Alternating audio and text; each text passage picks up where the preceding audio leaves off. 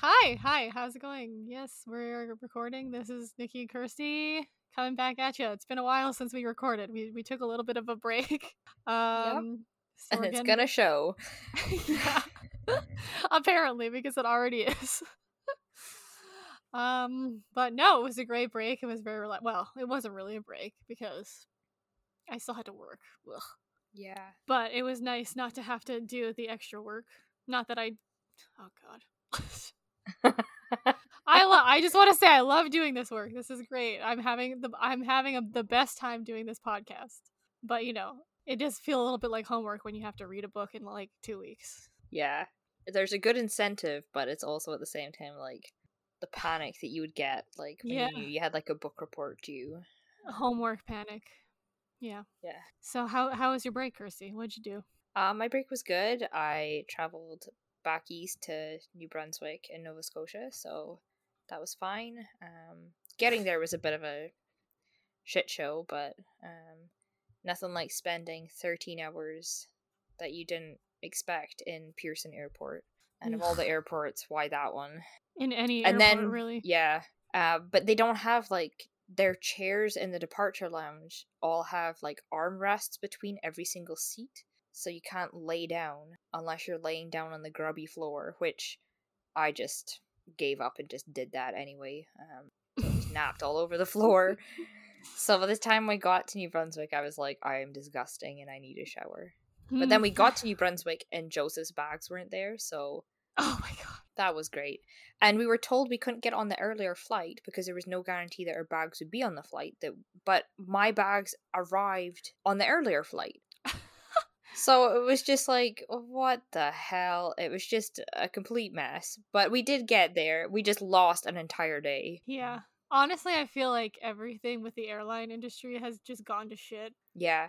And on our way back too, like not even just COVID, like weather conditions, like flying during the winter season is chaos anyway, which is usually why we like to go for like an extended period of time, because if we do like lose a day, it's not really bad. And we had not told anybody that we were arriving on that day. They all thought that we were arriving on the day that we did arrive, so at least it was no loss to them, but we lost the day, so it kind of sucked. And then because of COVID and the variant and everything, we also were going to be going to a hockey game that we didn't get to go to. But that's now been rescheduled. So I was going to say, they just rescheduled it. So do you get to go? Yeah, our tickets are valid for then. So hopefully nice. Everything will still be fine. Just got to keep dodging that COVID bullet until February 12th. Evan sent me this really funny, it's been 3 years or however long it's been, I don't even know, time is a flat circle, and you still haven't gotten COVID, and it's just like this guy, like he's like dodging it looks like golf balls. I don't know what kind of video this is from, but it's just like set to this really funny like techno song, and so it's like I don't know how I haven't gotten it yet, to be honest, especially with this new variant that seems to be so much more like transmissible. Yeah, especially working with the public all the time. I don't know how and I don't even feel like I'm that careful. Like, I don't know if I should be saying this on the podcast, but honestly, I sanitize my hands and I wear a mask and I do all the stuff you're supposed to do, and I don't really go out that much. But I work with the public every day, and people are gross. So I really don't know how I haven't gotten it yet. But I mean, knock on wood, maybe I just have a really good immune system. I've also, disclaimer, I've had all my boosters, I just want to say. And all my vaccinations. But I get anyway. my booster next weekend. I could have probably gotten it earlier, but I booked it and then was kind of like, why would I bother continuing to check if I can get it more recently when I already have an appointment? So I've just been waiting for it. Yeah. I found that the second one was worse, but I still had a few of the same symptoms as the second one. Okay. So watch out for that. Yeah, the second one was the worst for me too. But also it was a lot closer in time, the second one, from the first one, so yeah, that's true. Maybe your body was just like getting ready to fight by the time the second one. And now I had heard that you like feel a little grubby, but because your like body is like gotten the antibodies and stuff and it's been in there a while, it isn't as bad.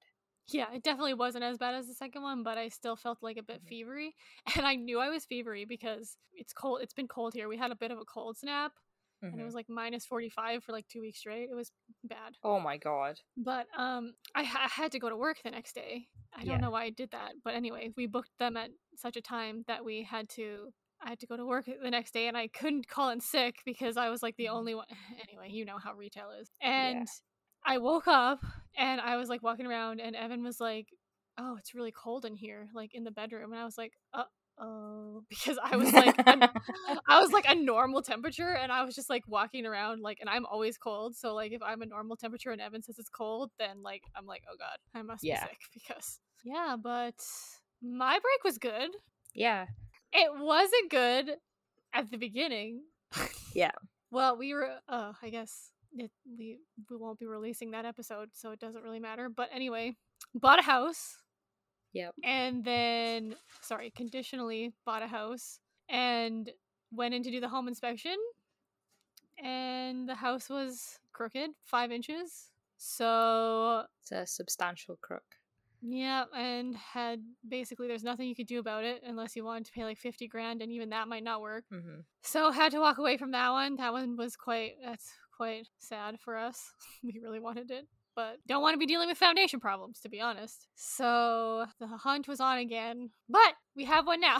Yeah, and you're moving in next. You get 2 the keys weeks? next week. Yeah, keys next week, and then like 2 weeks from now we will have been it for like 2 weeks or for 2 days. Yeah. And it's a lot newer, like not a single crack, and it's definitely not crooked. So no, it's gorgeous. Happy. I'm very excited to come visit.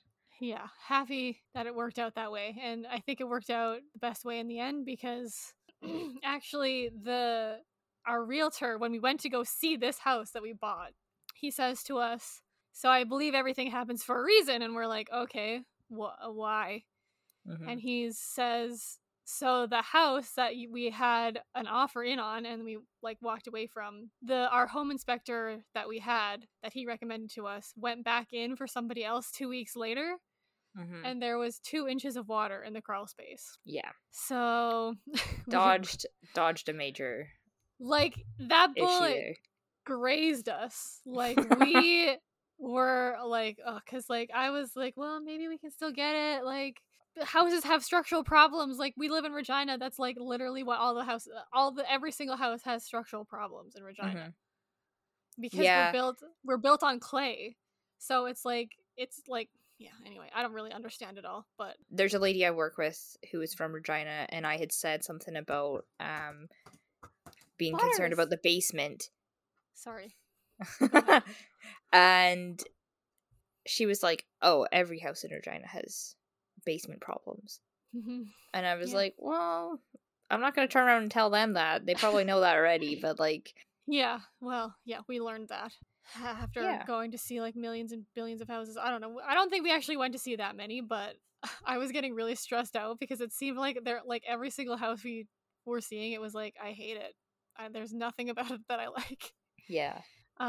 So even this house is honestly, it's beautiful. I love it. And I don't regret it at all, but it's nothing like I would have thought I would have bought because it's nothing like my parents' house, and that's really all I have to compare it to. Oh yeah. I love it. If I could pick that house, I would pick it 1000%. Well, I'll tell you, it's built by like a company, and there's like 17 of them on the street. It's because it's like a newer area. Like it's like a newer development. So like that's kind of the thing that I didn't want. Like I didn't really want a new house. Like more like a fixer-upper kind of situation. Not even necessarily a fixer-upper. Like I was fine with doing renovations, but like I don't know. I just thought I would get an older house. Yeah. I like older houses because I think that they have a bit more character. But like I didn't want anything too old because there is also like a really nice area in Regina. It's way too expensive. Like there's no way we could afford half the houses in that area. But like it was all built in like. Well, we'll take you through it. Cathedral. You stayed there. I stayed there, yeah. For the wedding. Every single house, when we, like, because we were just wandering through the area, because we had, like, a few days before your wedding, like, all the time wandering through, I was like, I like that house. I like that house. I could live there. We should maybe move here. But we were also in Regina in September, and this body could not cope with Regina in the winter. Honestly, I know everybody says this, and it's really annoying, but like the damp cold in Vancouver is worse. And that's the same as like the wet cold in Nova Scotia. Yeah. The wet cold, I think people don't realize how shit that is. until they live there, and they're like, But then, like, Vancouver, it's, like, just wet all the time. So maybe I wouldn't mind Regina if it's just cold. It's dry, yeah. Mm-hmm. And, like, I don't know, I didn't find it too bad, like, in, like, Lawrence, like, that area where we were living in the valley. But, like, on the waterfront, I, like, anytime we were there, like, past dark, I would be like, we have to leave. I'm too cold. Yeah. Because, like, the water, like, the winds coming out from the water is always, like, I feel like that's really anywhere you go that's, like, on the water. Mm-hmm. I remember going out for somebody's birthday, like, mid-February. And, like, what you wear, like, we were going, like, to some bars and then to, like, a club. And, like, how much layers I was wearing out was a lot. And then you would see girls walking along the street with, like, nothing on their legs. And I'm like, how? How do you have nothing on your legs? Like, it's so cold young. Outside. Yeah. Yeah. But I've always been old, so, like, yeah. I've never been like, oh, I need to wear, like, this. Like, I'm like, I'm gonna wear what's cozy and comfortable. And the occasional times that I have been like, oh, I'm gonna wear this, like, really nice outfit. Like, it doesn't matter if I get cold. I complain the whole time. So it's just not worth it. Not for me and not for the people around. I don't know. I see these kids, like, this, like, it was, like, that really cold snap, and this girl, I saw her, I was driving, and she was walking down the street. She was wearing literally just a hoodie and Crocs on her feet. And I'm like, girl. I did see that people have now, like, fur, like, fluffy Crocs, but there's nothing on this planet that would make me wear them. No. So, and I don't think there's enough fluff to make me be okay with that in the winter. Not in -45. No. And I was like, it's just not worth it to be cool anymore. Like, I don't care. So no. I would just rather be warm. And yeah, anyway, so, like, I think I would I don't know if I'd rather have this winter than Vancouver, but I think I would rather have this winter than Nova Scotia, because I hated digging out every day. That was my issue. Yeah. Like, having to dig out, like, every other day. Well, I think the one winter that we were there was, like, especially bad, but it was, like, literally every other day there was a huge snowstorm, like, a snowstorm, like, up past my hips. Yeah. And I'd have to dig out the car every single day. And I was like, I'd rather have -45 than this. You lived there the winter that I think that there was snowstorms, like, every Wednesday. Yeah. Right? Yeah, that was the worst year. Yeah, I hate that. But that also happened to us, actually, ironically, that happened to us also in Vancouver, because the first winter that we lived in Vancouver, it was like a snowstorm every 2 weeks, and they never get snowstorms. No, the whole city shuts down, which it's, like, not just a city, the whole, like, area, because it's made up of, like, multiple cities. Yeah, I'm so glad when we went home, like, we're back east for Christmas, it wasn't too bad. There was, like, a couple little storms, but, like, it wasn't anything, like, major. It was just, like, a sprinkling of snow here and there and stuff. Except for the day that we were leaving. But during that whole time, the whole, like, Vancouver metro area got a huge dumping of snow. And, like, even when we flew back here, it was, like, the 5th of January, they still had snow. We flew into snow, and we were like, wait, what? You get 2 weeks of snow in, like, February, and that's it. Yeah. And I was like, oh, I'm not sure I'm on board for this. Yeah. Like, this is not okay. But yeah, I am, the day that we flew out of Nova Scotia on the 5th, we flew out at 5 in the morning, which I'll never book a flight that early again. That was so silly, because local time, Vancouver time, that we had to, like, get up in the morning was, like, 11 p.m. And then we didn't, like, sleep on the plane or anything like that. So we'd been up from, like, local Vancouver time 11 p.m. until, like, 8 p.m. the next day. It was something silly. But yeah, when we were in Toronto, because we had to connect in Toronto again, we were having breakfast, and they were saying, like, anybody in flights for, like, Moncton, that it's at 2 p.m. and 10 p.m, please, like, come to the desk. We're trying to put you on the earlier flight if possible. And I was like, if you're somebody who's flying from, like, Toronto to Moncton, there's no way that you would have been at the airport at, like, 7 in the morning for a 2 p.m. flight. So they're only talking to the people that are connecting, because they cancelled those 2 flights later in the day because there was so much snow. And we made it out, I think by, like, 8 a.m, all the flights out of Halifax were cancelled. So we left at 5. So we, like, made it out in good time, but I was just like, oh my god, that would have been a nightmare situation to have dealt with. Yeah. So I'm only glad we had one nightmare situation, and that was just getting there. It's a shame it wasn't on the way back, because then that's where you have like more tolerance of like having the shit hit the You're fan. just going back to fucking Vancouver, so who gives a shit if you don't make it when you thought you were going to. Yeah, and I still had the whole weekend too, so we flew on a Friday, so I wasn't back to work until the Monday. So it would have been a couple days later. It wouldn't have been a problem. But yeah. Okay, So I'm looking forward to the fact that right now we have like spring, fall, like it's a bit chilly, but like it's not too bad weather. But we still have winter to come. But I feel like we've just came out of winter in here, so like it's just the worst feeling when I know that we're gonna have 2 more weeks of cold at some point. Yeah. I'm ready for the spring. January and February are like the worst months because there's like holidays are over, so there's nothing really to look forward to. No. It's just cold and miserable and the worst. Okay, but also I found out something and over the break, and I think I have a superpower. Okay, listen to this. So remember when we first like kind of were talking and we had our first girls' night? Yes. And I was reading the I'll Be Gone in the Dark book. Sure. Okay, well, anyway, I was reading... Okay, yeah. So, anyway, doesn't matter. That doesn't really matter, but I'm just trying to set up the situation here. Okay. I was reading I'll Be Gone in the Dark, and literally, like, I started it, and that week, he got caught. Do you remember that? Yeah. Because when you came over for the girls' night, we were talking about it. I don't remember that, but yes. Okay. Yeah, so I was like, oh my god, did I do it? Me reading about it, maybe that caused him to be caught. Yeah. Okay, I have more to back it up, because over the break, me and Evan and his parents watched The Jinx on Netflix. Okay. Or no, sorry, not Netflix. It's HBO, so it's on Crave. Yeah. And I think you said that you haven't seen it. But basically, it's about this guy, Robert Durst, who's just like part of a super rich family, and he gets like acquitted for murder, and then I've heard of Robert Durst. Yeah, he the name sounds familiar. Was like ended up being arrested anyway. So we watched that like last weekend or 2 weekends ago. I can't remember.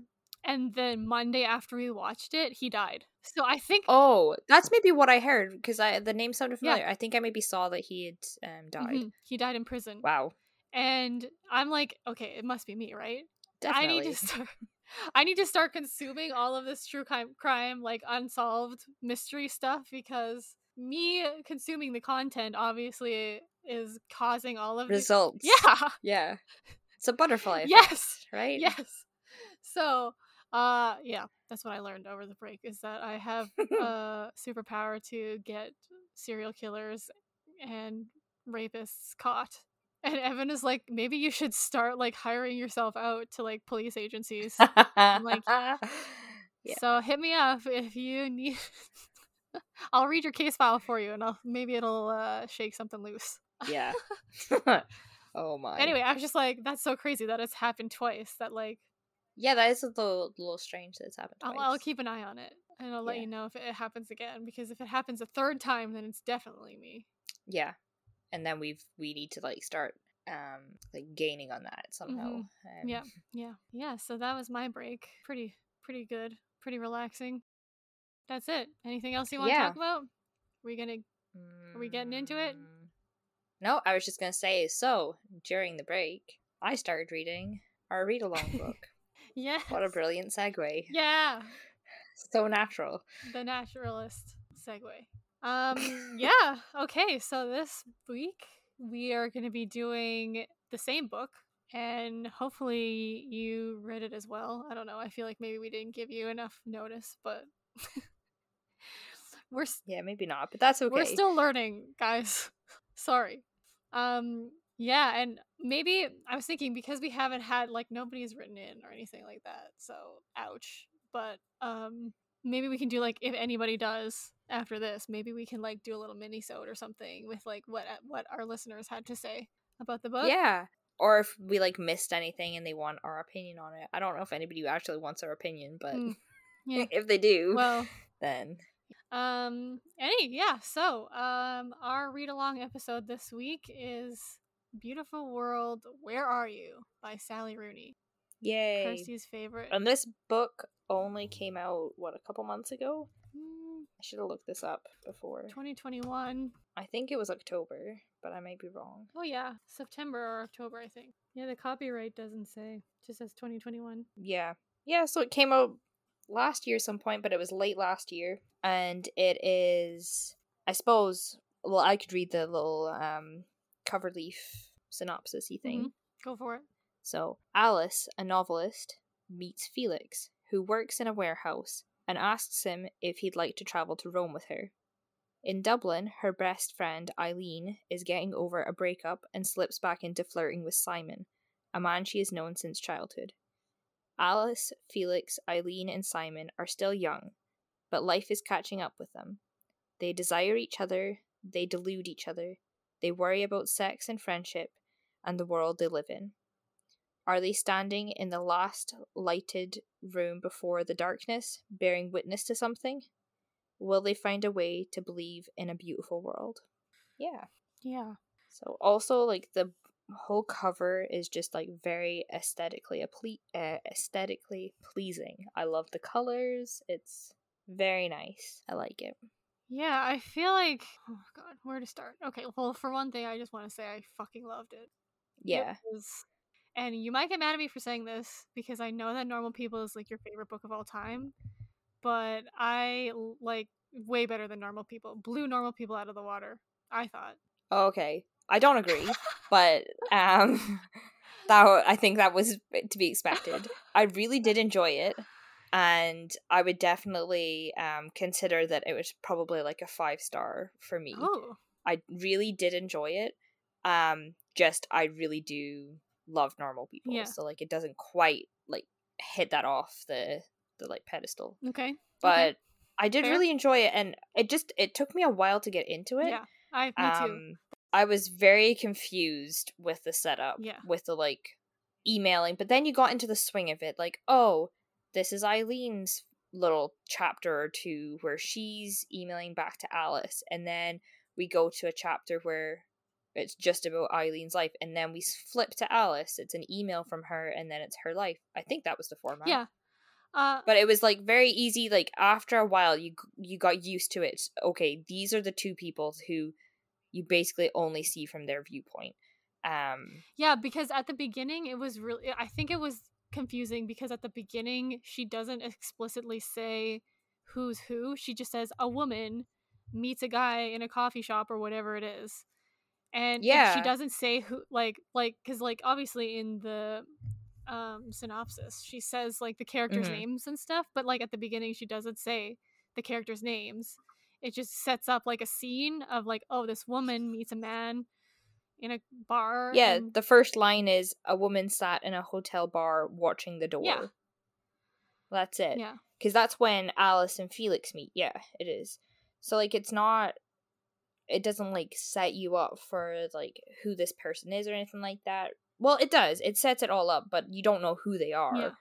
Yeah, so it took a little bit of getting used to, I suppose, the like rhythm of the novel. But yeah, I read it in like stops and starts. Like I read the first 3 chapters and then got busy and like had to put it down for a bit, and then but like I feel like I read like the main chunk. I like couldn't stop reading it, and then like at the end again I was like, okay, where is this going? Yeah, I got to a point where I couldn't put it down. Yeah. So yeah, I started reading it over the break, but it was more like once I was in Nova Scotia, so like the second half of our trip.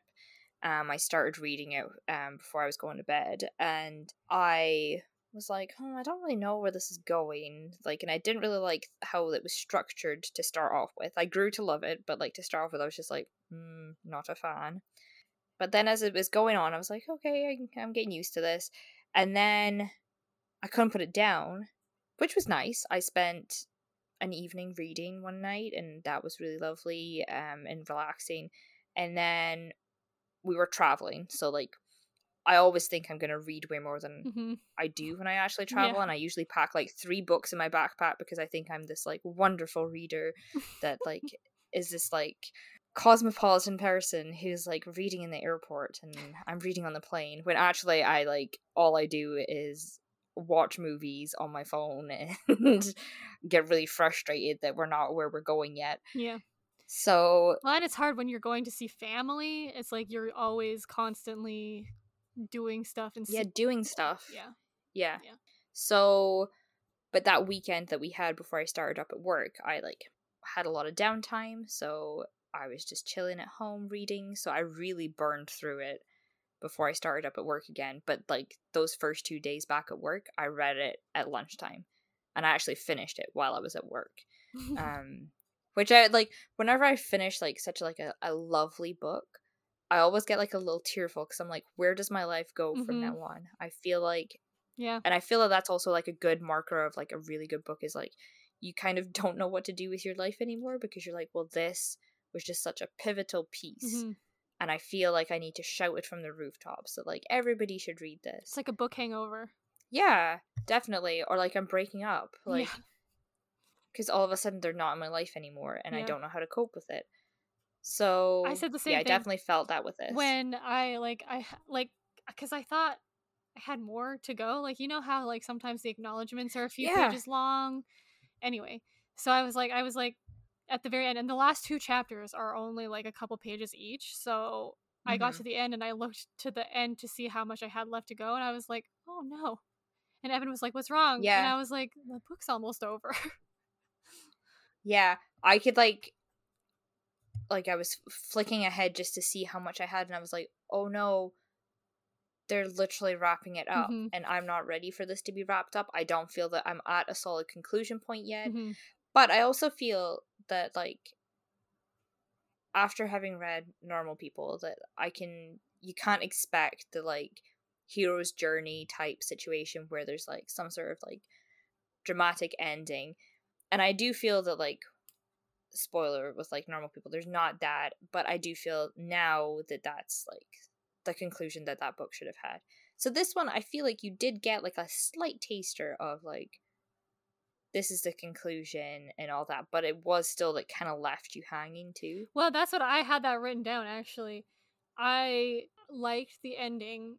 I wasn't as mad as at the ending of Normal People as you were, even though like it the first time round it wasn't a satisfying ending, which I usually don't like, but like I understood why it ended that way. Yeah. And after reading and like seeing the TV show of Normal People too, like that is how Normal People should have ended. And I've grown to be happy with that. I was just going through a rough moment when I read Normal People, so it just really immediately didn't sit well with me. But this time with Beautiful World, it was good. But I just felt like all of a sudden we went from like one thing to then this is a concluding chapter and this is tying everything up. It did almost feel like it was in a sense rushed, but like I'm not mad about it. Like it is beautifully done, but it was as if like all of a sudden this is where the story ends, and then I'm trying to like finish it off in one chapter, which I can, we maybe could have had a couple slices more, but I can see that. Honestly, I thought that it was going to end badly based on Normal People, or at least unsatisfactorily. Like I thought like it would be like an ending you wouldn't want necessarily if you're going for that quote unquote like happy ending. So like as I was reading the story, I was like, this is not gonna go well, especially because like we were saying earlier before we started recording, how like the characters seem to be sabotaging themselves like the entire freaking story. Like, so we did like very briefly before we got on, we like discussed a few little things, but we were really trying not to talk about it because we didn't want to save it all for the podcast. But yeah, I did feel that like the characters themselves, like at one point I was nearly like in my head I was shouting. I was like, oh, for God's sake, like Eileen, you clearly love this guy, like, and there's no spoiler in that at all. Like Simon loves her and Eileen loves Simon. Like, just why the hell can't you just like communicate? And I understand like the whole way through the book Eileen was saying like Simon is like this impenetrable wall that you can't talk to, and like he doesn't give anything back, which the way I read it, it was more like he just couldn't get his words in. Like, and whenever he did give her anything, she just like wasn't listening to him. So I didn't ever see it as like, because she was always like a communicative person. She was always thinking about herself. Yeah, so, like, that was it. Like she was always only thinking about like how like I don't know. Yeah, she was kind of annoying. How everything related to her. Mm-hmm. And I was just like, this dude, like, clearly loves, like, the fucking very ground that you walk on. Yeah. And then the fact that, like, they mentioned that earlier in the year, he had, like, asked her out on a date, and she said no. And then she's like, he doesn't want to be with me. Like, what are you talking about? Yeah, and I don't know if she was still with somebody at that point, because it seems like she's gone through a recent breakup. So she could have still been dating the guy she was seeing, but maybe, like, Simon clued in that relationship had, like, run its course, but Eileen maybe wasn't admitting to herself yet that it had run its course. So I can, like, understand why she was maybe like, no, I'm not going to go on a date with you. But also at the same time, it's like, well, he clearly was into you. So, like, Mm-hmm. cut him a break. And then she's like, oh my god, he doesn't want to be with me. And I was just like, all of that whiningness stuff, I was not here for that. Yeah. I loved how beautifully written everything Oh was, my but god, the writing. that, I was just like, no. Like, every other page, I was like, I had to put the book down. And you know how sometimes you have to put the book down and just be like, fuck. Yeah. You have to kind of, like, stare off into space for a bit because you have to think about, like, what you just read. That was, like, every other page on this book. Yeah, I do have a passage. Sorry, I'm gonna have to rumble around here to, like, get to the passage that I want. But I took a note and said, the description in the book at times is so beautiful. The description at the beginning of this chapter and then the end, just amazing. So where is it? There was this one particular chapter, and the way it was set up, it just kind of stood out from the rest of them for me. Okay, so it's chapter 15, and it's exactly 20 pages long, this chapter. But the way it was written out just really, I don't know, it was just kind of neat. So it starts out, a Monday evening at 8:15, the main room of Simon's apartment was empty and dim. Through the small window over the sink in the kitchenette, and the large window in the living room opposite, the remaining daylight touched the various interior surfaces. The silver basin of the sink, with a single dirty plate and knife lying inside. The kitchen table dotted here and there with crumbs. A fruit bowl containing one browning banana and 2 apples. A knitted throw sprawled over the sofa untidily. A thin grey layer of dust on the upper rim of the television. The bookcase, the table lamps, a chess set on the coffee table, with what appeared to be an unfinished game on the board. This way, in the silence, the room lay as the light faded, as outside in the hallway people climbed and descended the stairs, and the street traffic swept past in waves of white sound. At 9:20 came the noise of a key slipping into the lock, and then the apartment door opened. So, like, this whole, like, description starts at 8:15, and then, like, the little description then finishes at 9:20. So that's, like, what, 25 minutes? Mm-hmm. And it's just, like, describing, like, the calm, like, you never really hear of, like, a descriptor of, like, a room that is not, like, occupied by the characters at the time. Mm-hmm. And I just thought it was kind of magical. This whole chapter is within that kitchen living room area. Mm-hmm. It never leaves it. It's always just, like, that area. And it's almost as if, like, it was like a sitcom TV episode where you're just looking into that one room, or it's like a camera looking into that room. You're just viewing it. Mm-hmm.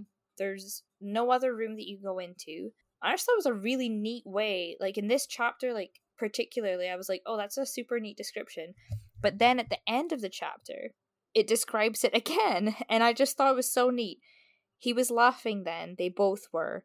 At midnight, she went to brush her teeth, and he turned the light off in the kitchen. Emerging from the bathroom, she said, "See, I obviously had an ulterior motive, because I brought my toothbrush."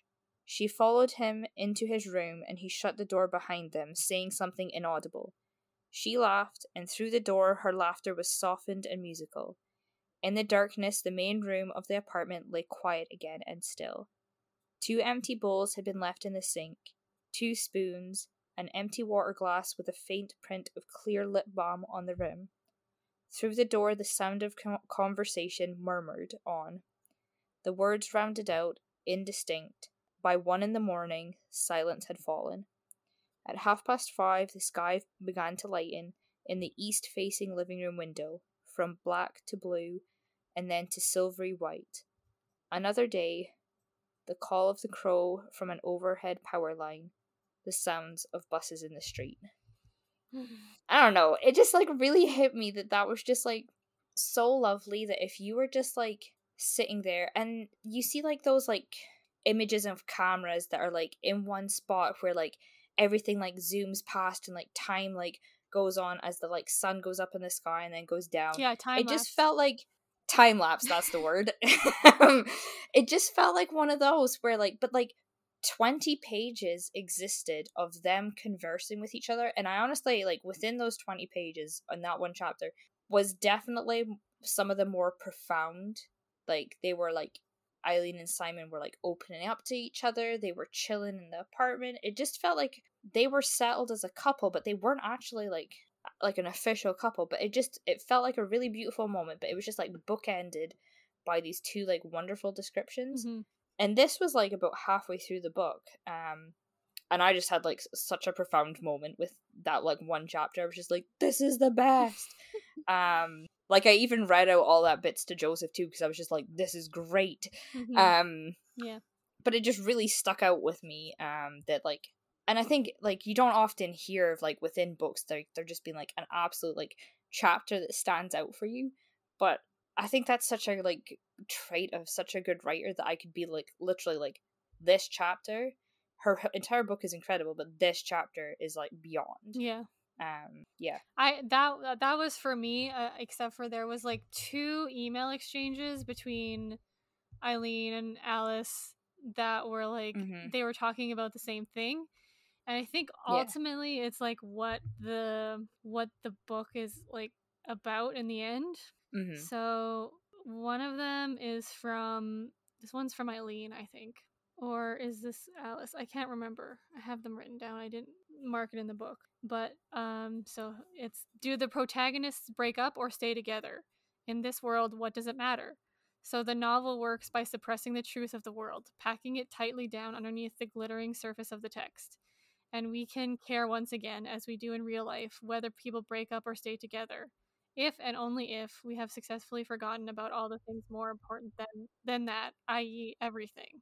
Yeah. And then, but like, so I think what that one was about was basically like, they were talking about like how like Eileen and her boyfriend like breaking up, like what does it matter in the grand scheme of things?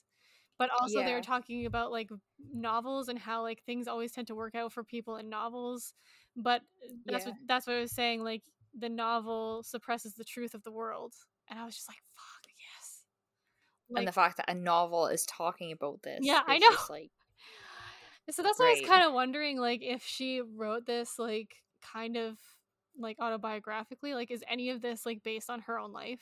Because there's like a lot of it is based on truth too, like they talk about the elections, like Trump, and I like, think that, well, I don't know, I'm not a writer, but if I were to write anything, I would have it like based within like truths of my own life, because I find that like those things that are so personal, they're a lot easier to write about. So when it comes to like complex relationships and stuff, like if you've had experiences of that within your own life, it would like definitely embed itself in your writing, I think. Yeah. So then the other part of this was from the other email. After all, when people are lying on their deathbeds, don't they always start talking about their spouses and children? And isn't death just the apocalypse in the first person? So in that sense, there is nothing bigger than what you so derisively call breaking up or staying together. Because at the end of our lives, when there's nothing left in front of us, it's still the only thing we want to talk about. Oh, fuck. This book is so good. I know. And like that, like, it sounds so silly, but like when you do have like that like great love in your life too, like you only ever really want to talk about them. Or I don't know, maybe you don't, but like I certainly do. I think Joseph's great. Yeah, but I mean, but then like it's I think what the point that it's trying to make is that like at the end of it all, you're not gonna remember the shitty stuff about your life. You're gonna remember. Oh no. You're gonna remember, like, even if things were the highlights. Yeah, you're gonna remember how happy Joseph made you.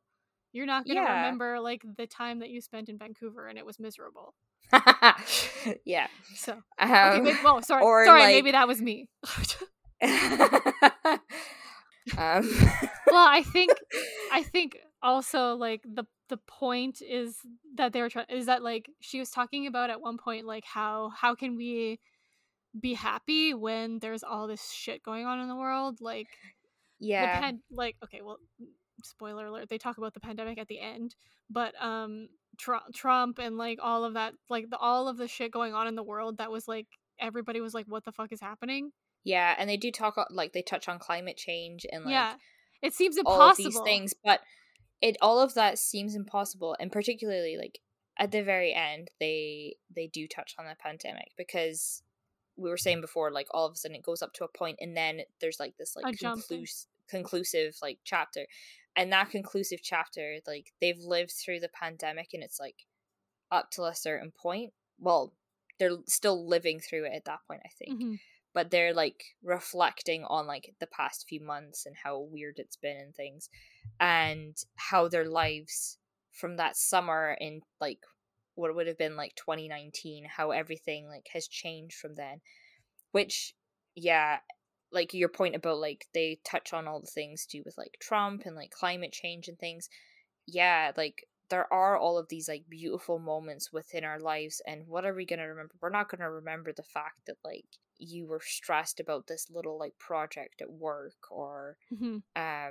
that somebody said something to you and you got really upset about it. You're not gonna remember those things. You're gonna remember that, like, somebody made you feel, like, absolutely incredible. Like, Mm-hmm. you're gonna remember those moments where, like, you were felt so special, or at least that's what we really hope, that that's Yeah. what we're gonna remember. But I mean, like, on the other hand too, though, like, when you're in that, like, Oh, yeah, when you're in the when you're moment, it's so miserable, difficult. like, there's, like, this, it's never gonna, like, there's no way I'm gonna be stuck like this forever. Yeah, and I could definitely feel, like at the beginning of the book, you could almost feel, like, the heaviness Mm-hmm. that both of them felt. Mm-hmm. Because even within their email exchanges, I found it really hard to read, not only because they were talking about topics that were, like, a little beyond my comprehension at times, Yeah. Oh but, yeah. like, There was some. that they were all so heavy and, like, dark and deep, and they then, like, it kind of evolved through the book to be, like, not lighter, but, like, they were maybe, like, their lives were in a bit more of a positive light, I Mm-hmm. suppose. Mm-hmm. They were, you can see them progressively getting happier. Yeah. Yeah. Also, on the, like, little thing about the pandemic, I really like that end chapter when they, like, discuss that, and, like, where our lives were in, like, 2019 compared to, like, now. I was, like, having a whole moment of, like, oh my good god, like, so many things are different, and, like, just, yeah, like, but theirs wasn't, like, in a, like, a oh my goodness sense. Theirs was more like, look, we have all of these things to still celebrate, and, like, even now, though we're in, like, this really tough time, there are still things to celebrate. And it did give me a lot of things to be like, yeah, I'm really grateful for all of these things that did happen. And it doesn't mean that I can't reflect on things and be like, yeah, there was some shit that happened too. But, like, think of, like, summer-ish of 2019. Like, I went back to the East Coast for a while. We spent some time with family. Then we went to your guys' wedding. Like, there was all of these, like, super happy things. And then we went to, like, ultimately, some of us went to the worst times in our lives the Mm-hmm. next year. It's just, like, incredible that we did make it through that. Yeah. Okay. Like, I have a quote like this. Okay, this directly relates to this. So this is at the very end, but I feel like it's not a spoiler. Um, I thought it would be the same as everything else in my life, difficult and sad, because I was a difficult and sad person. But that's not what I am anymore, if I ever was. And life is more changeable than I thought. I mean, a life can be miserable for a long time and then later happy. It's not just one or the other. It doesn't get fixed into a groove called personality and then run along that way until the end. But I really used to believe that it did. yeah. This book is so good. Yeah, so, like, I mean, that's just what you're saying about, like, how it can change so quickly. And I mean, the Yeah. example that you used was that it was, like, really happy to really not. She was saying, Yeah. like, it was not, and then it went to happy, but, like, Yeah. But I feel that because it did that, it can also go the opposite way really well, yeah. too. Like, But I mean, like, think about think about before, like, the pandemic notwithstanding, Mm-hmm. if life had gone on just as normal and there wasn't a pandemic, like, think about how different your life is every year. Like, every year I Yeah. kind of think about it. I'm like, sometimes, like, when I'm like in a better place, usually I'll think about it, but like I'll be like, I was Wow, I've grown so yeah, I much. was wishing that I Yeah. would be at this place a year ago, and now I'm here. So, but it is hard. Like, I don't want to discount anybody for not realizing this, because it is really, really, really hard when you're in the middle of a sad or difficult time to Mm-hmm. realize that it's not always going to be this way. So, Definitely. like, it's, but I mean, it is nice. I think this will be an interesting book to read again, because like you said, there was a lot of parts that were really deep and complicated, and I kind of glazed through it because I was like, I don't know what they're talking about, and I don't have the mental Mm-hmm. capacity to understand what they're talking about right now. Yeah. So yeah, I think this will definitely be one that I reread, and that's, I think, a pretty, like, because I don't usually reread a lot of books. Oh So yeah, I love rereading books. And I definitely think this would be one that I'd read again, but I need some time apart from it. yeah. To then, like, I think the more time I have apart, I'll have like an even greater appreciation for it. Mm-hmm. I really did enjoy, like, the fact that within the book there, like, because sometimes you have in books, and I think we have noted on it on other episodes, where like you have like periphery characters that come in and they don't really make sense. I didn't find this book had that. There was a couple people that came in, but it wasn't long lasting. I did like that they stuck to like the 4 core people. Mm-hmm. But again, out of those core people, I loved like Eileen and Simon's like relationship back and forth. And I think Alice is great. Felix, less keen on him as a person. But I think that he just has a lot of shit that he maybe just needs to work through. And maybe just not to be like such a jerk. But then towards the end, where he like more stood up for Alice and stuff, like against his brother, I was like, oh, okay, like you are okay, but like, Okay, well, I still don't really feel that he was that great of a person. okay, I have quotes. Okay, so like this is like when she first met him, Yep. and she's this is also another email to Eileen, I think. It made me think about people who have done bad things, what they are supposed to do with themselves, and what we as a society are supposed to do with them. At the moment, the cycle of insincere public apologies is probably making everyone suspicious of forgiveness. But what should people who have done terrible things in the past actually do? Spontaneously advertise their own sins in order to preempt public exposure? Just try to never accomplish anything and might bring them increased scrutiny of any kind?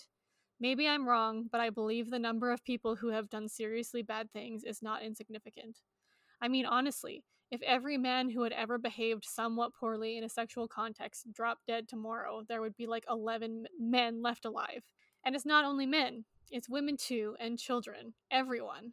I suppose what I mean is, what if it's not only a small number of evil people who are out there waiting for their bad deeds to be exposed? What if it's all of us? Yeah. So, like, I don't think he's a great person, but I can understand, like, Yeah, not a great person. There maybe have he's been a few redeeming moments. yeah, he's made some mistakes, but I don't think that makes him like irredeemable, basically. Yeah. But that was at the beginning of the book when he was like kind of talking about all of the stuff that he'd done. Like, he had a bit of a bad experience with a girl from school, and he was saying that he didn't always treat women well and stuff. Yeah. But like being able to say that is like pretty impressive. But Yeah, that's a huge defining moment, that if you can turn around and admit, yeah, I was a extreme shit to somebody. yeah. But then there, like, he really kind of like dicks around with Alice for a while, and I just don't really like. I think I he don't dicks around with appreciate that. everyone. Like, honestly, by the end of the book, he had stirred so much shit. Like, he he had a conversation with every one of the main characters that basically caused them to be upset, Question everything, be upset. Like, it made them upset, and it was basically for no reason other than for him to just see. Like, it seemed like it was like he just wanted to see what would happen. Yeah. So by the like almost like being like exactly the devil's advocate, oh and my like yes, I'm gonna provoke you, yes, because why is everybody tiptoeing around this question? Why can't I just ask you? And like I get that at times, like there's sometimes I'm like, oh fuck, I really want to know like why this person did this thing, but I also have a bit of human decency that I'm not gonna just like straight up ask you. I literally wrote down that I think he might represent the devil because Ah, I feel like he's just a shitster and he just wants to like watch the world burn kind of. And I made yep. the connect like well, I don't know if it's a connection, but I kind of like feel like I was thinking at one point that he really reminds me of Randall Flagg. I think that's his name from The Stand. I don't know if you've seen the like show or read the book, but Jordan made me read the No. book. And he's the devil. He's basically supposed to be like evil incarnate, and he just like Okay. wants the world to burn. He just wants chaos basically. So that's Mm-hmm. probably extreme, but Yeah. that's just what I felt because like he was just like literally like, that conversation that he had with Eileen, he was like kind of flirting with Simon. But that was also because he'd kind of like bet earlier to Alice, he's like, oh yeah, like I'll turn him kind of thing. And it's like, oh, why? Yeah, Like, I don't know why. so he was just basically doing that almost to like provoke Alice too. It's like, Yeah. I don't get why you're doing this. And then like he had that like there was that whole thing with her. I can't remember if it was when they were in Italy, but he was basically like you're a shitty person and like oh no, it was when he was drunk that one time and she was like he was basically just being like why are you so mean to everybody all the time? And like it was just like he was just being so horrible to her and I was like okay, so this is it. Like they're done. Yeah. But then it was like he like showed up at her door. Yeah. And yeah, showed up at her door drunk and like was shitting on her and I was like what is happening? And then like two chapters later it was like nothing had ever happened and I was like by the time you're I this think age that as like a character, Alice like doesn't love herself, so like it's very hard when she loves somebody else to not like yeah, I see what recognize that, I suppose. Yeah, I see what you're saying.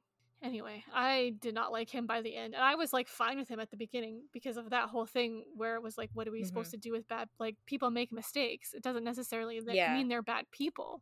But then by the end, it was like he was just fucking shit up just for the sake of fucking shit up, and I was like, why? And I didn't think, yeah. Anyway, so he was not my favorite, that's for sure. But no. And I also did really like the fact that like they did represent them both as bisexual people, even though like the two of them, if they were like together, it would have been more like a heteronormative relationship. But like the fact that they were both like, you knew or you'd eventually find out that Alice had previously been with a woman and that like her heart was broken from that like breakup. And then I don't know if like directly Felix had been with other guys, but I think he must have, like, and he was fairly comfortable with the fact. But it's just kind of nice to see within any sort of literature, like, yeah, why he didn't have to be such a weasel. Yeah, he was. I don't really know why. But then I was like, maybe he's just supposed to be the catalyst. Like you said, like he's basically asking the hard questions. And he's making them... And in some ways, yeah, because he was asking the hard questions, he's almost making them be like, why aren't you together? Yeah. What is the reason? Because there's no reason. Yeah. Like, so I guess maybe so yeah, like the catalytic. Why she made him be that way, but I was like, you're kind of a dick. Yeah. But they must have like worked out in some senses in the way that like they still end up together at the end. Well, I mean, and even at the end he kind of redeems himself and says that like, I want to be with you despite your flaws, which is still kind of a dick thing to do, but like I guess it's kind of nice. Yeah, and I didn't really get much of Alice's flaws, to be honest. He was more of the shit. No, I felt like she was kind of a shit too. Like she... Yeah, but less than him. Like... oh, for sure. But like she was also... And I don't think she was trying to be malicious. And I think it's probably she like just that she had trauma or whatever it was, but like she was also like pushing people away and maybe not being as genuine as she could be because she was trying to protect herself. Yeah, and I think to an extent all of them did that too. Yeah. So, like, again, that doesn't necessarily make her a bad person, but I'm also not saying that she should be excused for treating people poorly. Just because you have trauma doesn't mean you get to treat people like shit. Like, everybody's got trauma. Oh yeah. The only other thing that, like, it's not even that I didn't like it, it's just something that I noticed was both her books, so Normal People and this one, there's no quotation marks. Yeah. And I don't know, like, is that a thing? Like, do you know why she would choose? No idea. It does sometimes make it difficult to figure out who's speaking. Yeah, that would be like the only issue that I have with it. Other than that, I don't really care. No, like, and it's just like and I was thinking, like, oh fuck, if I were to ever like write a book, oh yes, let's just throw that out the window, because who gives a damn? But then I do find it hard to figure out who's reading, and I really have to like either like read it aloud, like inside my head, louder, where I'm like explicitly saying it, because then I'm like, oh, okay, that would come from your perspective, or you read on a little bit so you can figure out like the to and fro of the conversation. But yeah, I did find it a little confusing at times. And like, she has a really great, like, oh god, my voice just cracked. Sorry. She has a great way of, like, she has a very straightforward, like, way of writing, which I really like, and it's like kind of slaps you in the face with its honesty sometimes. But like, so without quotation marks, it, like, there doesn't really seem to be any paragraph breaks, so sometimes it's like a little bit intimidating to like read the book, because it's just like a wall of text. Yeah, but I suppose like sometimes with like her conversation, well, she did have at points where it was like Eileen and then like colon said this and this, but then other times with conversation it wasn't split like that. Anyway, it's not really a dislike, it's just kind of an interesting, like, I've there's not very many books like that. No, not at all. And like, another thing was, while I was I think I kind of get the point now, and I guess a lot of people don't need to have a point to the story, but I feel like I always need to have a moral. I don't know, I always want to have learn something at the end. And definitely. Evan loves like all those freaking like Quentin Tarantino movies and like all these movies there's no point. Yeah, where like Pulp Fiction. At the end of Pulp Fiction, I was like, what was the point of that? Like, I didn't see a moral, and I didn't really get the point. And he was like, it's just a story. It's you just have to enjoy it as a story. And I'm like, I don't want a story. I want a moral. That was like Once Upon a Time in Hollywood for me. I thought that there was a moral to that story, or no, not necessarily a moral, but like they were imagining it as a fairy tale. Like, if it had gone better, because obviously the real story, well, like the whole thing with like like Sharon Tate, I was just like, it was just I could get why people didn't really like that movie, but I liked it. Maybe that goes against what I was saying, but like, anyway, I think at the end, because like while I was reading, like in the middle of it, I felt like I was like, where is this going? Like, what's the point of this? And I felt like that kind of at the end of Normal People too. So I kind of thought this book was going to be the same, where I was like, there wasn't a point to this, like, because especially the way Normal People ended, it was like, it seems like there wasn't a resolution. So I was like, is this gonna I was afraid that my heart was gonna be broken by the end, because like you can really get to know the characters by the end, and it's like it's kind of like they're your friends, and I was like, I don't want things to go badly for them. But I think ultimately it's about like finding the beautiful moments. Like, there's a beautiful world out there. It sometimes doesn't seem like it is, but you have to find it for yourself, I guess. Maybe that's what the moral of the story is. And ultimately life gets better in the end. If you feel like you're in a bad place right now, it gets better. Yeah, I definitely feel that, like, I agree with that. Like, there was some very beautiful moments within the book that proved that, like, life is very beautiful, and that sometimes you have to seek those moments out. Sometimes they happen to you naturally, and if they're not things that are like actually happening for you right now, that's okay. Like, it just might take a little bit of time, and that maybe right now you're just not in a good place, and you need to figure that out. And it can be difficult to figure that stuff out, but there are people out there that can help you, and sometimes those are the people that are closest around you, but sometimes you need to like actually seek, like this is where like the people around you that you need to seek the help from would be like Eileen needing to seek help from like Simon and Alice. But then in Alice's case, she needed actual like psychiatric help in the hospital. So like all of these different ways of then finding the good in the world, they come from different sources, and sometimes you need a little bit of help along the way. Yeah. I also, sorry, that felt like a very good wrap up, but I also do have something else to say. No, keep going, because I still have more quotes. Okay, so I kind of roughly found this quote just now. So Alice is with Felix in Italy at this point, so this is very early on, and Alice was telling Felix about her best friend, a woman whose name she said was Eileen. She's very pretty, Alice said. Would you like to see a picture? Yeah, go on. So Alice took out her phone and started scrolling through a social media app. We met when we were in college, she said. Eileen was like a celebrity then. Everyone was in love with her. She was always winning prizes and having her photograph in the university paper and that kind of thing. This is her. Alice showed him the screen of her phone displaying a photograph of a slim white woman with dark hair, leaning against a balcony railing in what appeared to be a European city, with a tall, fair-haired man beside her, looking at the camera. Felix took the photo out of Alice's hand and turned the screen slightly as if adjudicating it. Yeah, he said. Nice looking, alright? So, I can't remember if, like, it goes into something else, but I, like, noted down that it was, like, page 80.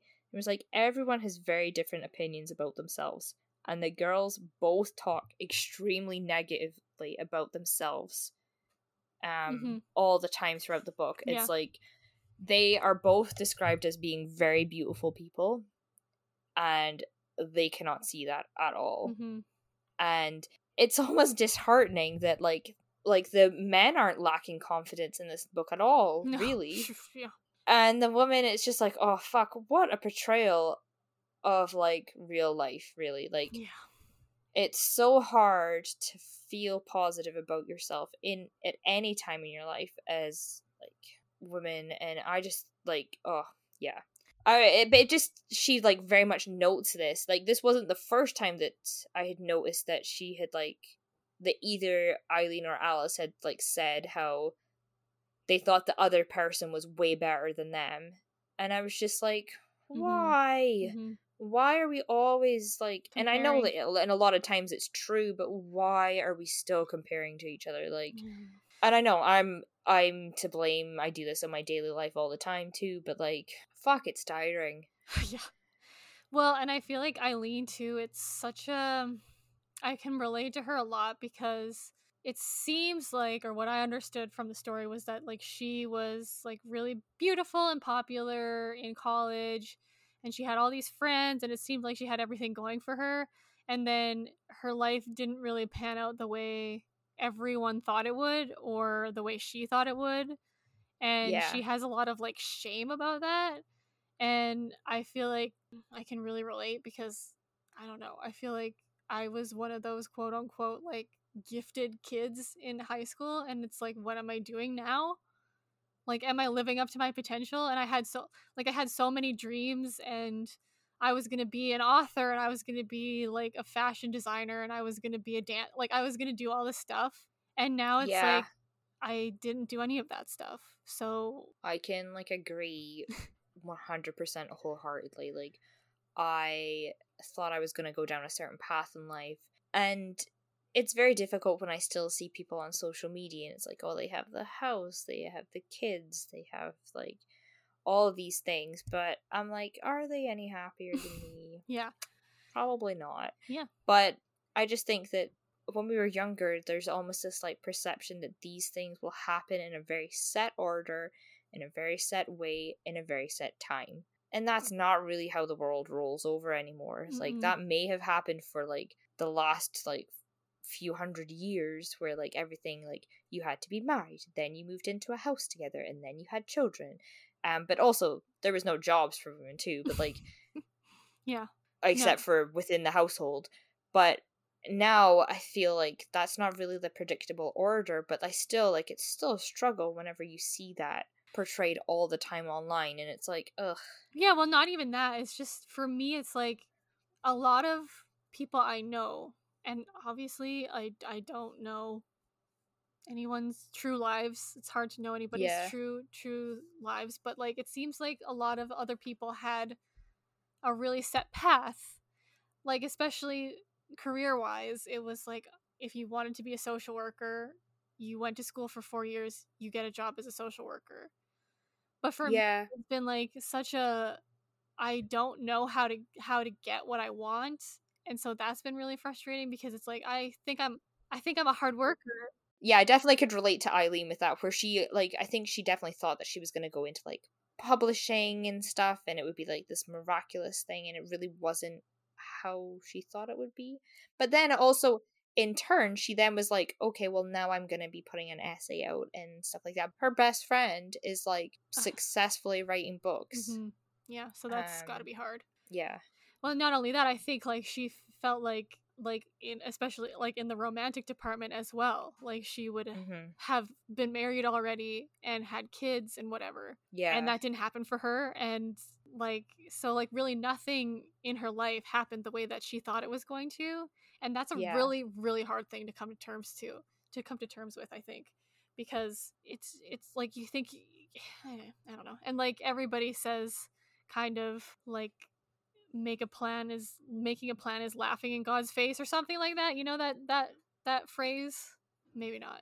No, but I do understand that, like, I was talking to different people about it, and they're like, oh, well, you're young, you're still in your 20s. I'm like, yeah, I know, but like, people that I know and I went to school with, it depends on different regions of the world, too, because, like, in the UK, I definitely found that there's, like, people that I maybe knew at school, there's a lot of them who are, like, married and have kids, but then a lot of people within my friend group, that's not really, like, what's going on, but, like, there are a few that are married, have kids, have houses, and it's just kind of hard to be like, oh, well, I wanted that by this time in my life. But, you know, everything does happen for a reason. As much as that, like, I hate that saying, and when people say it to me, I'm just like, ugh, I agree, that's the worst.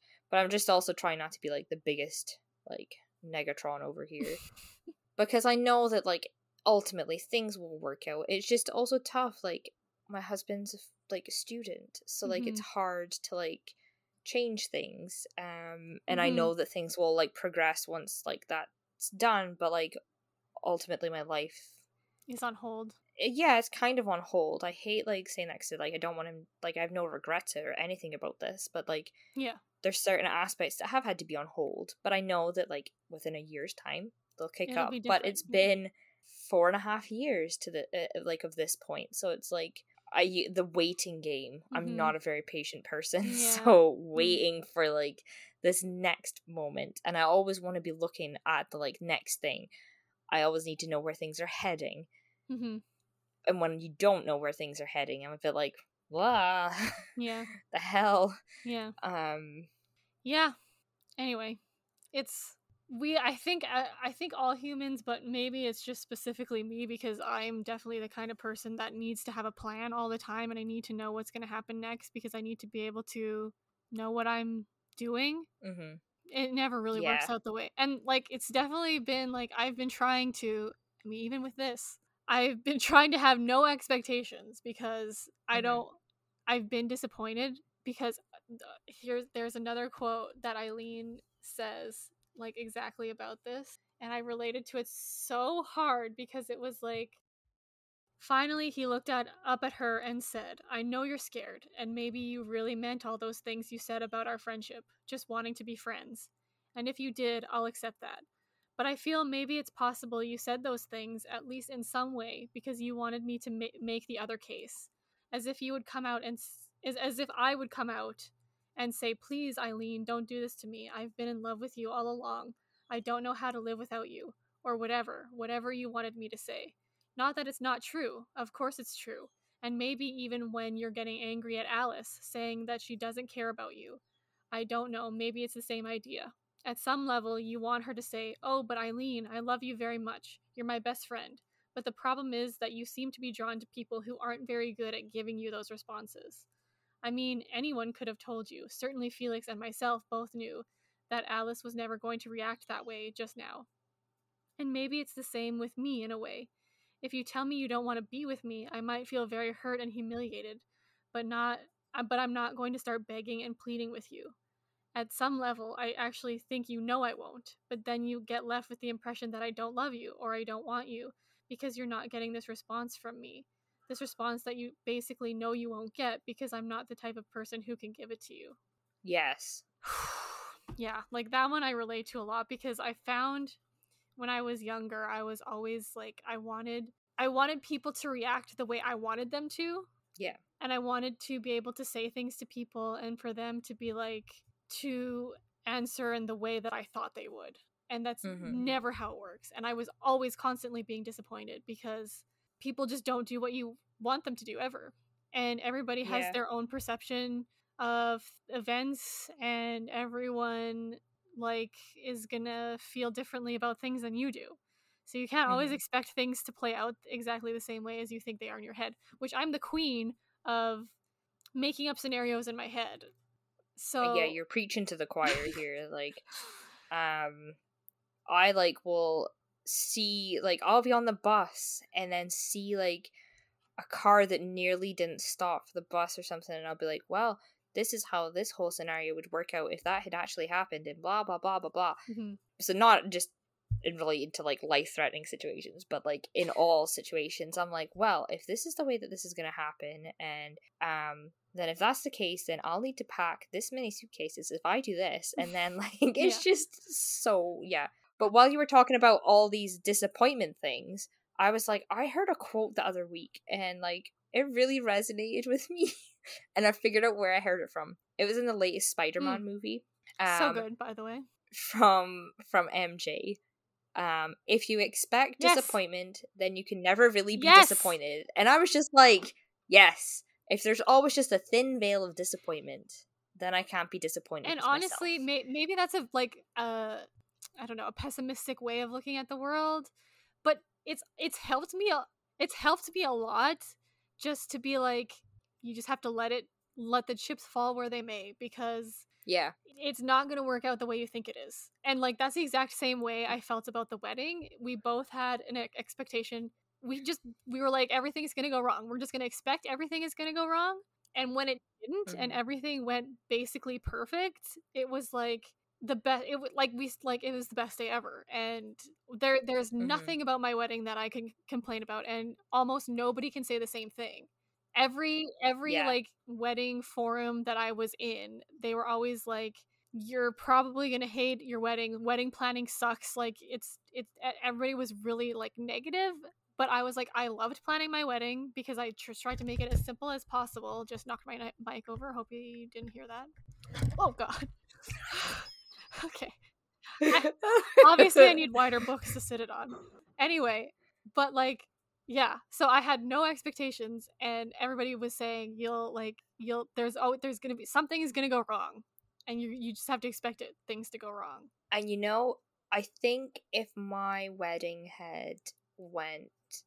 if there had been no pandemic, I was definitely of that attitude that I'm like, I'm gonna plan all these things, and I loved planning the things.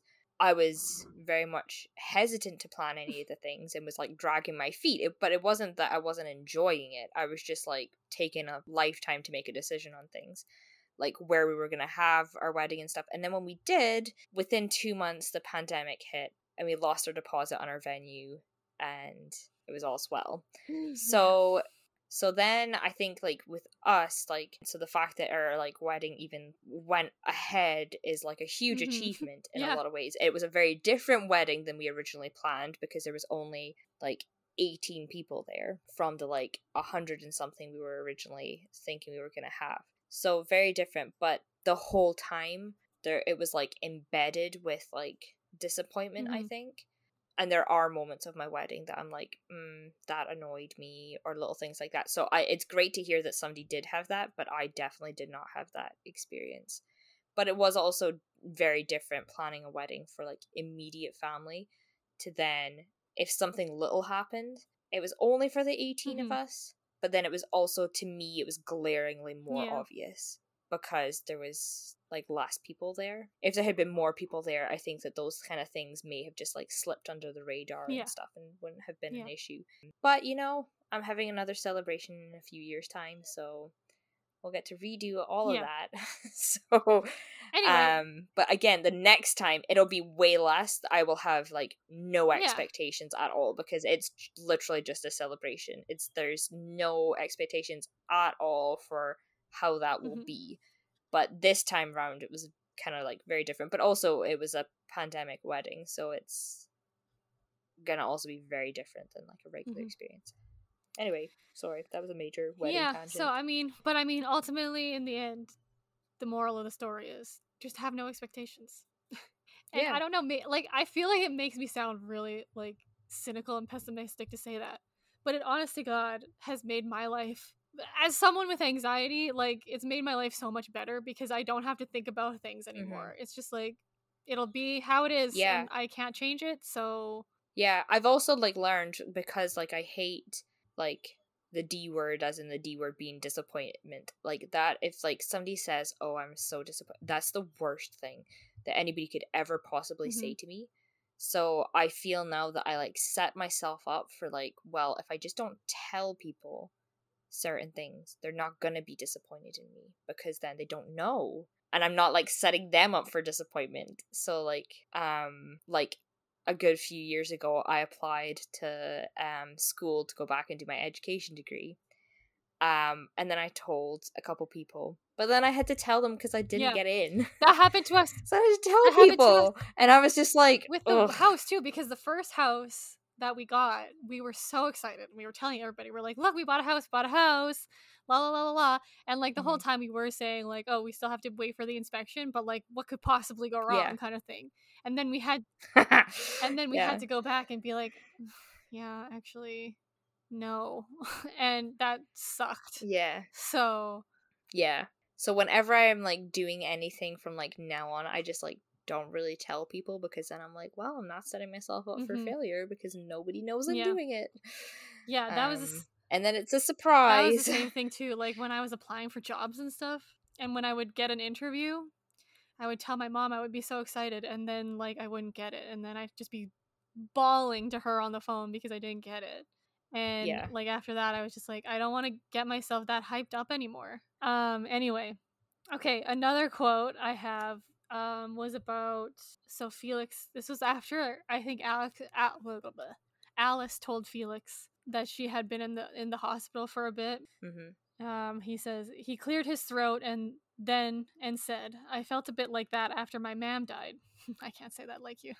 This is better when you do it because you got the accent. Last year, I just started thinking, what's the fucking point of life, you know?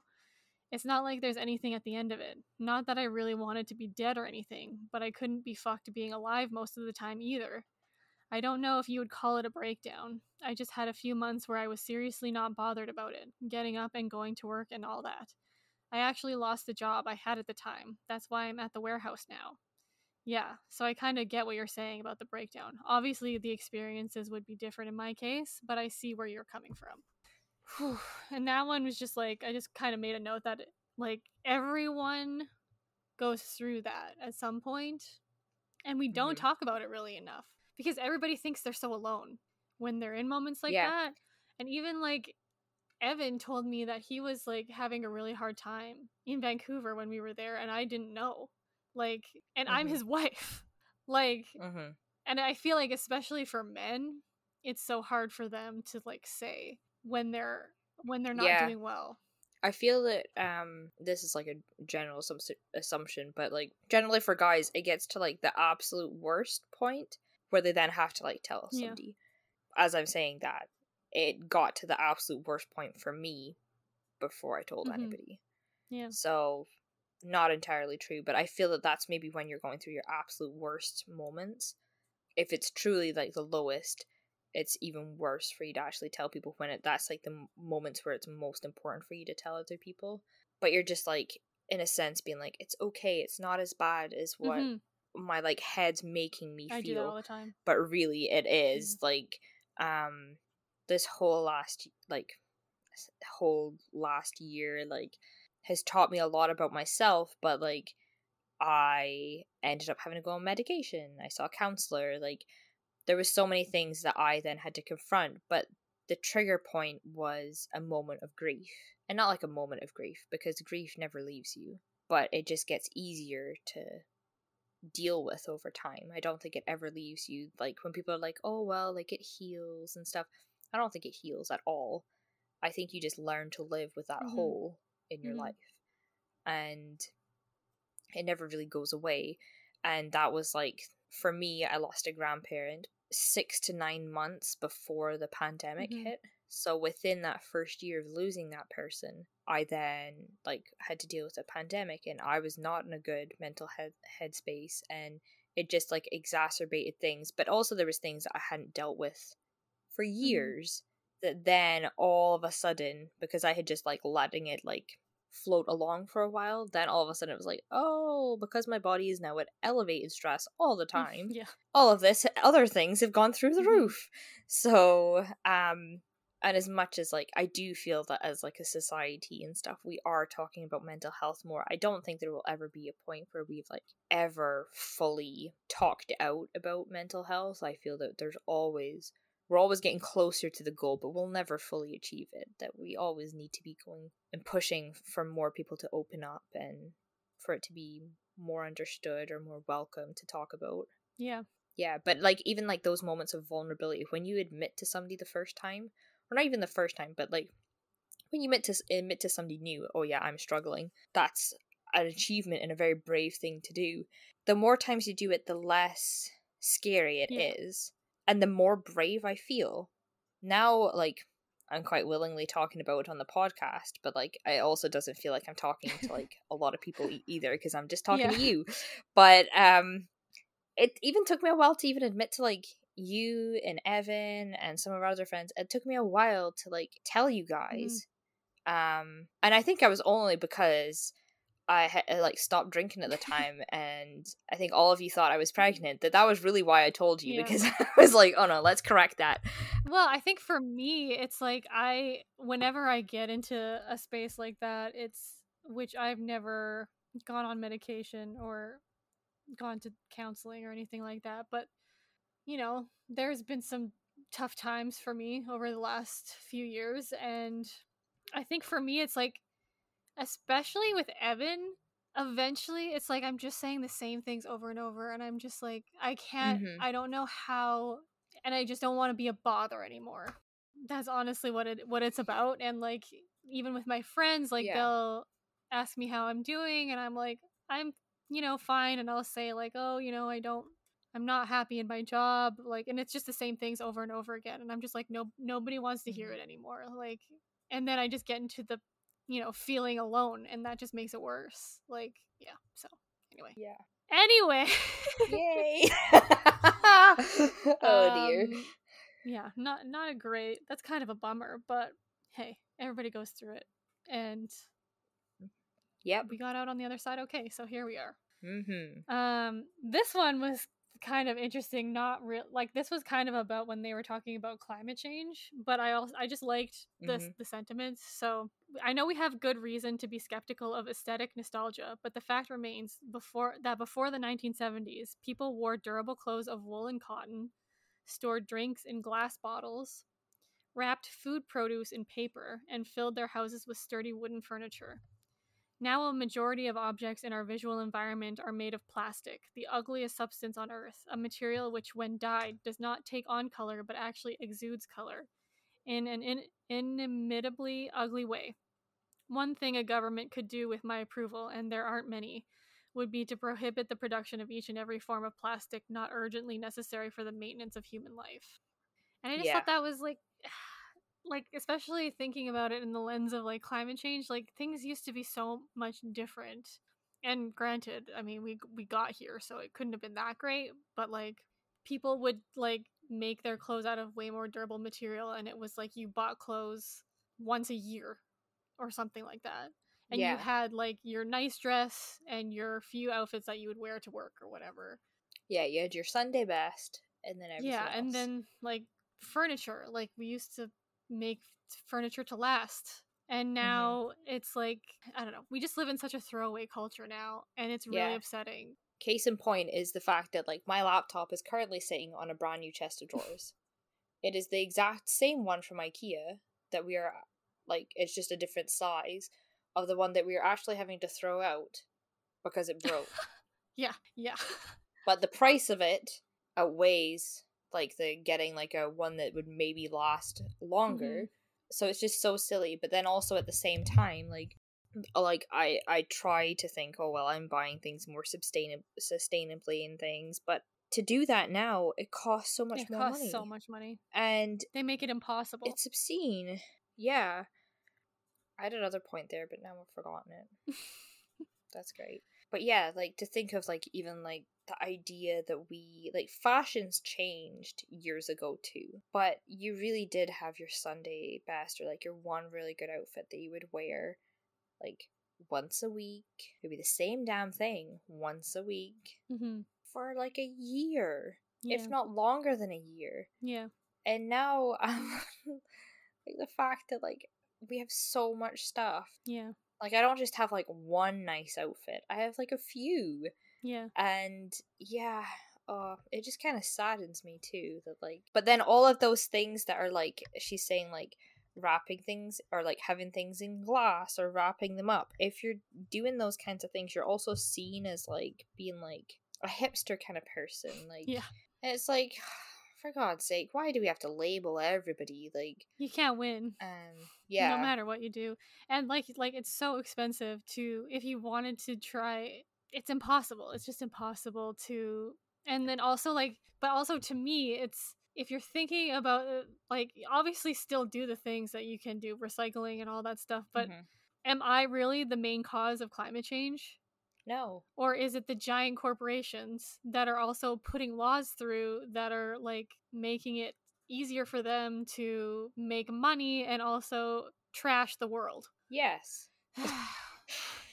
So it's hard to take that guilt, like to take that, especially because like, you know, we're of the age, maybe sometime in the near-ish future we're going to be having kids, and it's like, what, like, is this the world that I want to be bringing children into? Like, I don't particularly want to, because I don't know what they're going to have by the time I'm dead.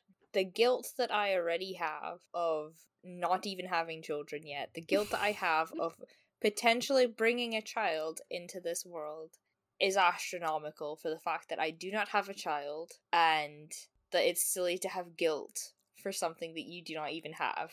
Like, yeah, it just drives me up the wall that I even have that, but the fact that like that exists for me because of other people and corporations.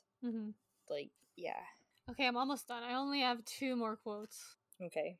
But this is the one of kind of ones that kind of like your chapter about the framing of the apartment. This is when they meet each other, when they finally meet up. Okay. On the platform of a train station, late morning, early June, 2 women embracing after a separation of several months. Behind them, a tall, fair-haired man alighting from the train carrying 2 suitcases. The women unspeaking, their eyes closed tight, their arms wrapped around one another. For a second, 2 seconds, 3. Were they aware, in the intensity of their embrace, of something slightly ridiculous about this tableau? Something almost comical? As someone nearby sneezed violently into a crumpled tissue, as a dirty discarded plastic bottle scuttled along the platform under a breath of wind, as a mechanized billboard on the station wall rotated from an advertisement for hair products to an advertisement for car insurance, as life in its ordinariness and even ugly vulgarity imposed itself everywhere all around them? Or were they in this moment unaware, or something more than unaware? Were they somehow invulnerable to, untouched by, vulgarity and ugliness, glancing for a moment into something deeper, something concealed beneath the surface of life, not unreality, but a hidden reality, the presence at all times, in all places, of a beautiful world? Yeah. Love that. Like, yeah. And particularly, I have a very, like, very, very similar memory. One of my cousins, I grew up very close to her, and a few years ago, when Joseph was studying in England, I went over to see him, and we went to London for a few days. And at the time, my cousin was living in London, and I was like, oh, we should, like, try to meet up with her. And I hadn't seen her for probably, like, 7 years at this point. Like, the last time I saw her, I think, was, like, before I moved to Canada. So, like, it had been a while. Like, we had messaged back and forth and things, but, like, been a long time since I'd physically seen her. And we grew up seeing each other, like, every week or, like, nearly every second weekend. Like, we saw a lot of each other growing up. So when we eventually found each other, we were at a train station, and we, like, hugged, and it was all wonderful. And then next thing I know, we're, like, linking arms, and we're almost, like, skipping through the train station together. Like, we'd have been, like, I'd have been, like, 24, she'd have been 25, and it was, like, we were completely oblivious to everybody else, including my own husband. We weren't married at the time, but he was left, like, wherever we started linking arms, he was left there, and we were gone. And then I was like, oh my god, where's Joseph? Like, where is he? Because in that moment, we were just, like, in our own little, like, bubble, because we hadn't seen each other for so long, and it was just, like, this little bubble of, like, childhood, and it was really magical. Like, I remember when I was reading it, I was like, oh, this reminds me of, like, that moment with my cousin. And, like, those little moments in time where, like, almost, like, time stands still, but there's still, like, shit going on around you. Like, we were in, like, a gross train station. Yeah. And then, like, we went outside, and there was construction happening, like, outside the train station and stuff. Like, nothing was, like, at its, like, peak moment, except the moment that we were having. Yeah, so, I mean, I think that also, like, what am I trying to say? It also feeds into the kind of the point of the book that, like, shit is gonna be shit. Yep. But, like, if you find your moments of happiness, like, that's what it's all about in the end. Yeah. And then, kind of in the same, this is my last one, but this is kind of the same feel. They had all come to see her. For this reason, they were all in her house. For no other reason. And now that they were here, it did not matter much what they did or said. Felix asking Simon if he had ever been a smoker. No, I don't think so. Too healthy looking. And I'd say you drink a lot of water as well, do you? Conversation and laughter. These were just pleasant arrangements of sounds in the air. Eileen in the doorway and Alice getting up to pour her another glass of wine, to ask her about work. She had come to see her. They were together again. It did not matter much now what they did or said. And that just makes me, that just makes me think of, like, our last trip to the island, and how, like, or just, like, really any of those, like, last times we hung out, and it was just, like, you just soak it all in. Like, every moment, because you know it's not going to be forever, which is sad, but, like, it almost gives you a better appreciation of the moments, because you know it's finite. So you're just trying to soak it in and feel all the happiness that you can feel in the moment, because you want to remember it after. When you're in times of hardship, you want to remember what it feels like to be that happy. Yeah. And, you know, one of the saddest moments of, like, this last year was, like, in your apartment when, like, everything had been boxed up and we were, like, all chilling on the floor, and I remember just being like, I was so uncomfortable because my butt hurt. We were all sitting on the floor. And like, it was just like, we didn't want to leave because we knew if we left, that was it. Yeah. And the likelihood of us ever living in the same city again is minimal. And, like, we just, like, over this past, like, whole year and a bit, like, we grew so close as friends that I can, like, never, I don't think, truly express how grateful we are to have you guys in our lives. But, like, that moment was just so nice. But, like, I was completely unaware that Jordan had also taken pictures of us. Oh, yeah. So at Christmas time, when he, like, had me as Secret Santa, he included a picture of me and you, and you look like you're, like, praying. Was the hockey game on? Was I praying for another point? I actually don't think this was the very last night. I think this was the time before when we were packing up your apartment, because I think that your coffee table's in the picture. Yeah.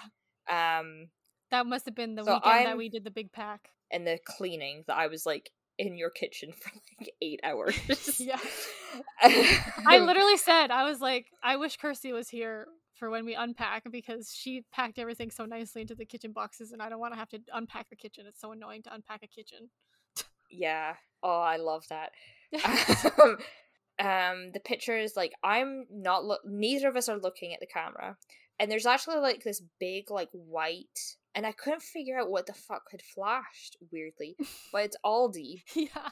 Aldi's like this huge like white blob like across the picture.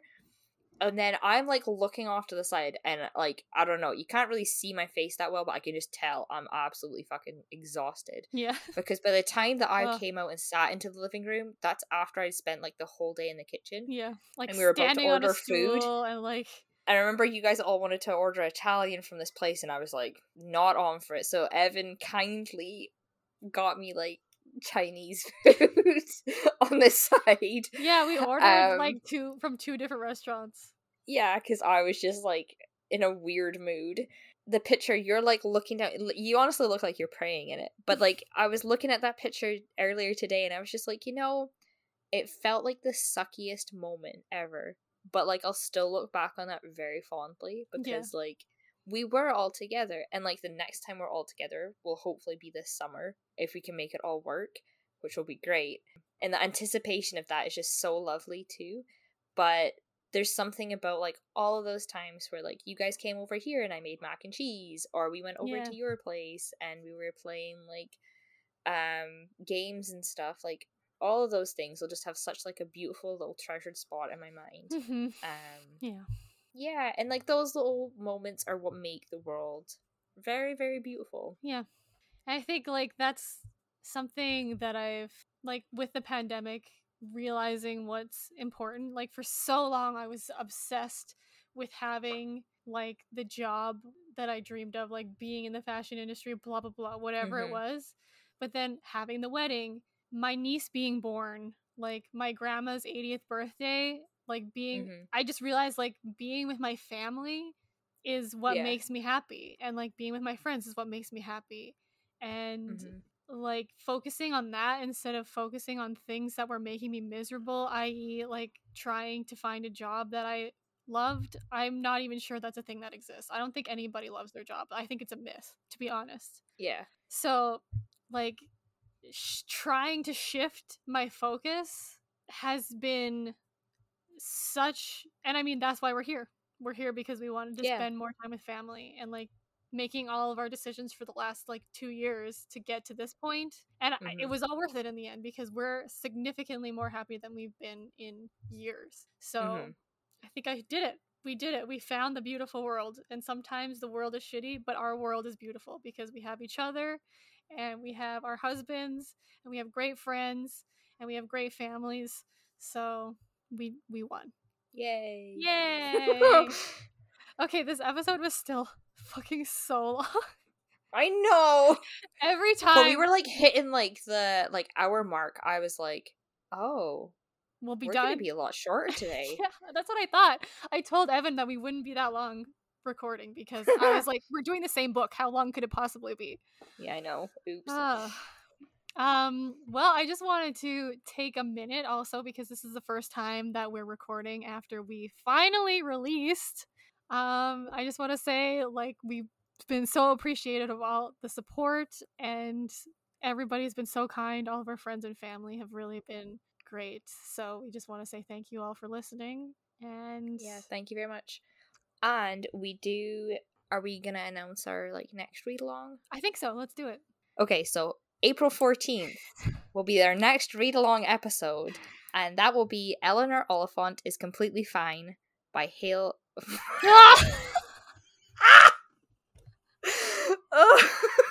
Look, we should not be recording this late, honestly. No. Okay, so so our next read along episode will be April 14th, and the book that we will be reading will be Eleanor Oliphant is Completely Fine by Gail Honeyman. And we hope you read along with us. Yeah. Yay.